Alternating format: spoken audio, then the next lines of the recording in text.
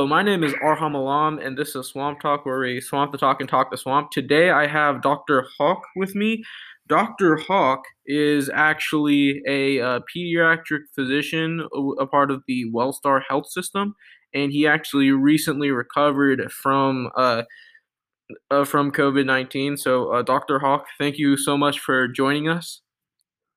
Sure. Yes. Okay. So, I'm going to get on to the questions first. I so recently there have been some treatments coming about besides the vaccine. So one of these is the convalescent plasma therapy. Could you explain how that works exactly, whether or not it's effective, and how is it different from a vaccine? So when somebody gets infected to something, like an infection or organism, which may be a bacteria or virus, Okay. their immune system produces some antibodies Yes. which act against the virus. Mm-hmm. And these antibodies kind of remain within the system for a period of time. That period of time is very indefinite.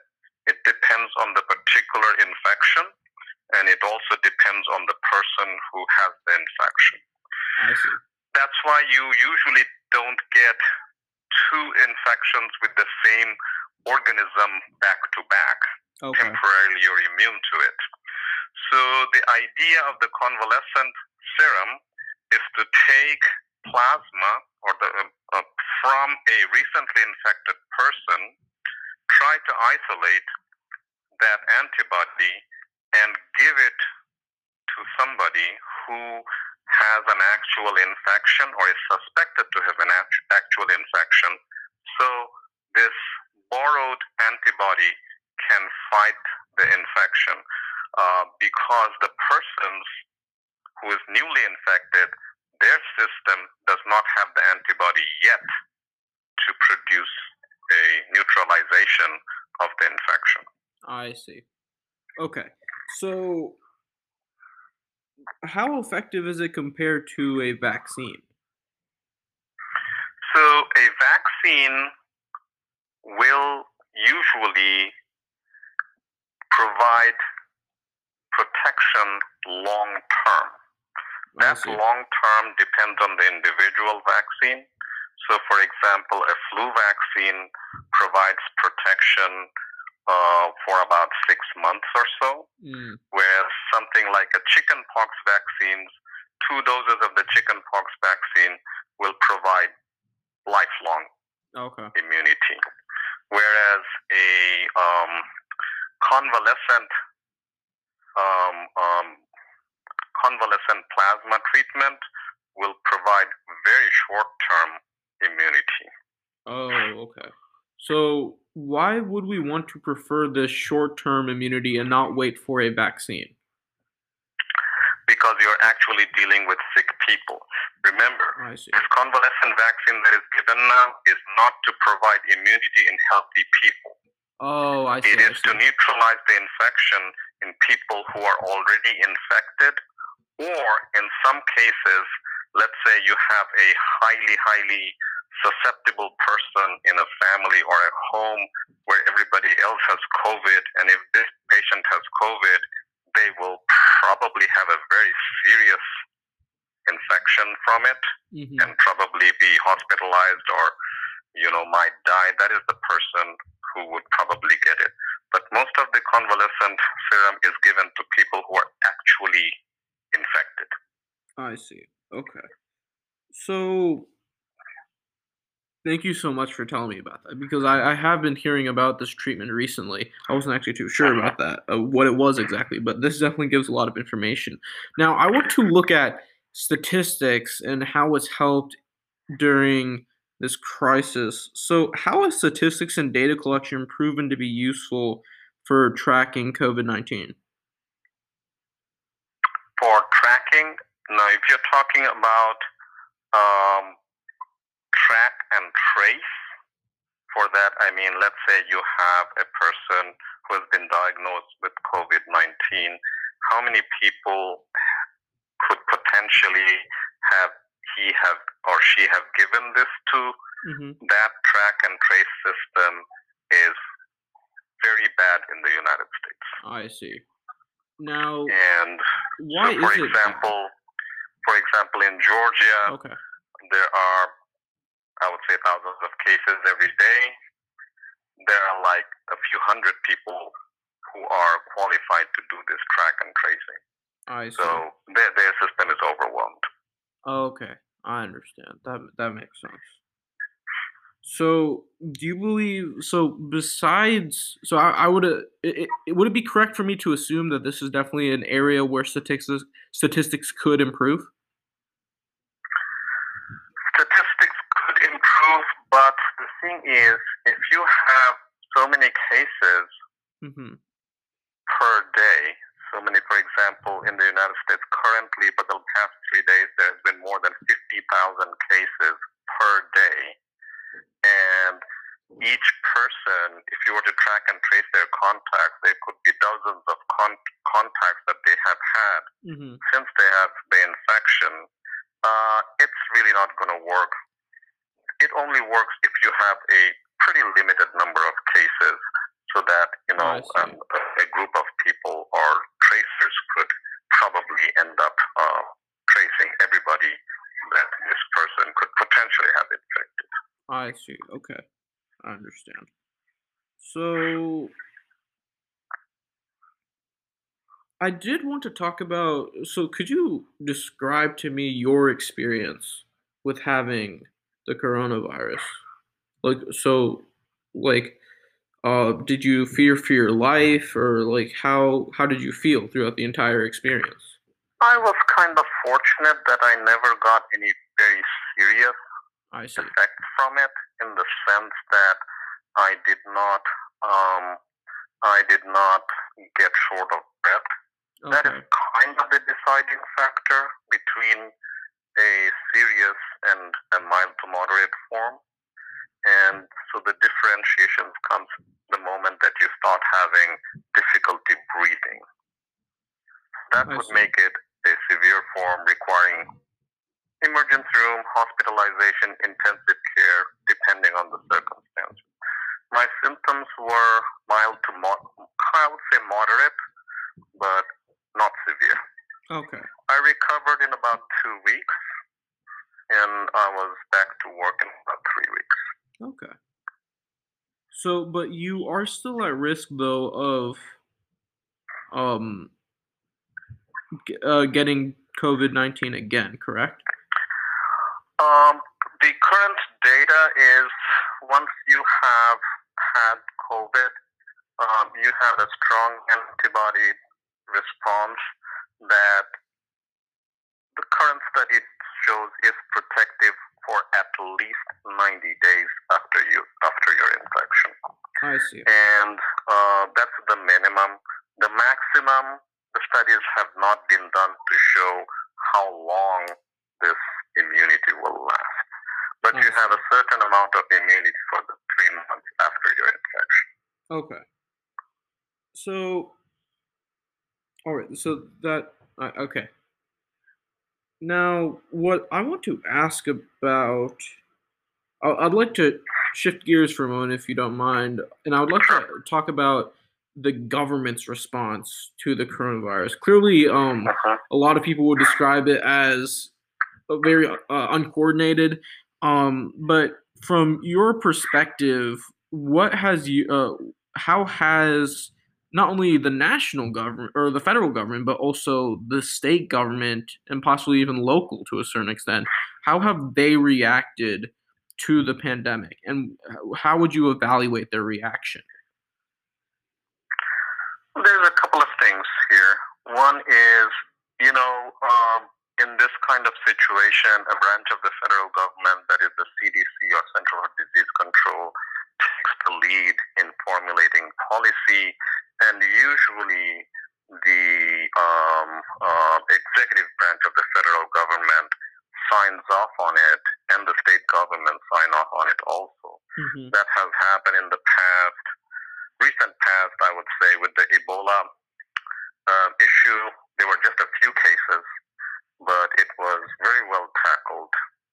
that happened with the swine flu situation in 2000, I believe it was 2009, and that was very well tackled. With this one, it was a more serious issue in that COVID-19 turned out to be deadly in a lot of situations. Yes. And it spread very fast. Yes. Within our community, within our cities in the United States. And thirdly, this is a novel virus, which is a newly mutated virus. And whom it affects more, what's the best way to treat it, these data were not available at all, and they were kind of in the initial stages, like in March or April, physicians were kind of flying blind into it. Okay? I see. But the other thing was, this has such an impact on the economy that very stringent measures which could have contained the virus better. I'm not saying that it would have stopped the virus from spreading, but would have contained the virus better, would have led to a larger economic toll on the country. And I think that's where the problem was, where the governments and the governors and the federal government were not aggressive in controlling, because yes, you will have fewer cases, and yes, you would tank the economy more. I see. Okay. So, moving forward, what can we expect from coronavirus? Like, what should we expect these next couple of months? Very, very difficult to predict. Okay. But in general, what you're seeing in certain parts of Europe is a reemergence of the virus as winter sets in and restrictions were kind of relaxed. I see. I expect a similar thing to happen in the United States. Winter comes early in the northern part, so I think there may be a resurgence of the virus in the northern parts of the country, and then spread as we move more into the winter, more into the southern parts. Of course, that is just a guess based on how other respiratory viruses in the United States behave along a particular season. Coronavirus is a respiratory virus, unless it's very different from every other respiratory virus. I see. Now, I did want to actually talk a little bit more about the vaccine. I believe there's been a recent poll where only a small proportion of Americans, at least according to that poll, will take the COVID vaccine if it becomes available. Could you explain why there's such skepticism with the vaccine? There's a certain amount of skepticism with just about every vaccine that you can think of. Yes. Okay. So, and it's not that people don't like vaccines. People, for example, I deal with children. People want to protect their children. Yes. And sometimes in their mind, they think that I may be doing actual harm to my child by injecting them with polio vaccine, whereas there's no cases of polio in the United States in the last 20, 30 years. Why am I even doing this? I see. Okay. So there's a public health issue that's looking at the entire population, that's sometimes very difficult for an individual person or a family to understand. I see. So there's a lot of skepticism from that one issue. The second issue, there is no vaccine that is 100% safe. Mm-hmm. There is no medication that you take, prescription or over the counter, that is 100% safe. And there are going to be some side effects, and very rarely there can be very serious side effects. Mm-hmm. And when you are giving a vaccine to a population of hundreds of millions, there are going to be possibly side effects. That's number one thing. And secondly, this is a new vaccine. I see. People are always skeptical about new vaccines. The flu vaccine, which has been around for many, many years, we offer it to all children in our office, 6 months and up in age. And about 50% choose not to get the vaccine. Oh, I see. Okay. So, how do you think, like, how do you believe we can possibly ease concerns among parents and among Americans in general about the vaccine? Firstly, it has to come from the CDC, Mm-hmm. and this vaccine is effective and safe. It has to come from physicians who actually deal with patients and treat patients, that this vaccine is effective and safe. It has to come from our political leaders to say this vaccine is effective and safe. But that can only come after effective safety and efficacy trials have done and the results published in a very transparent way.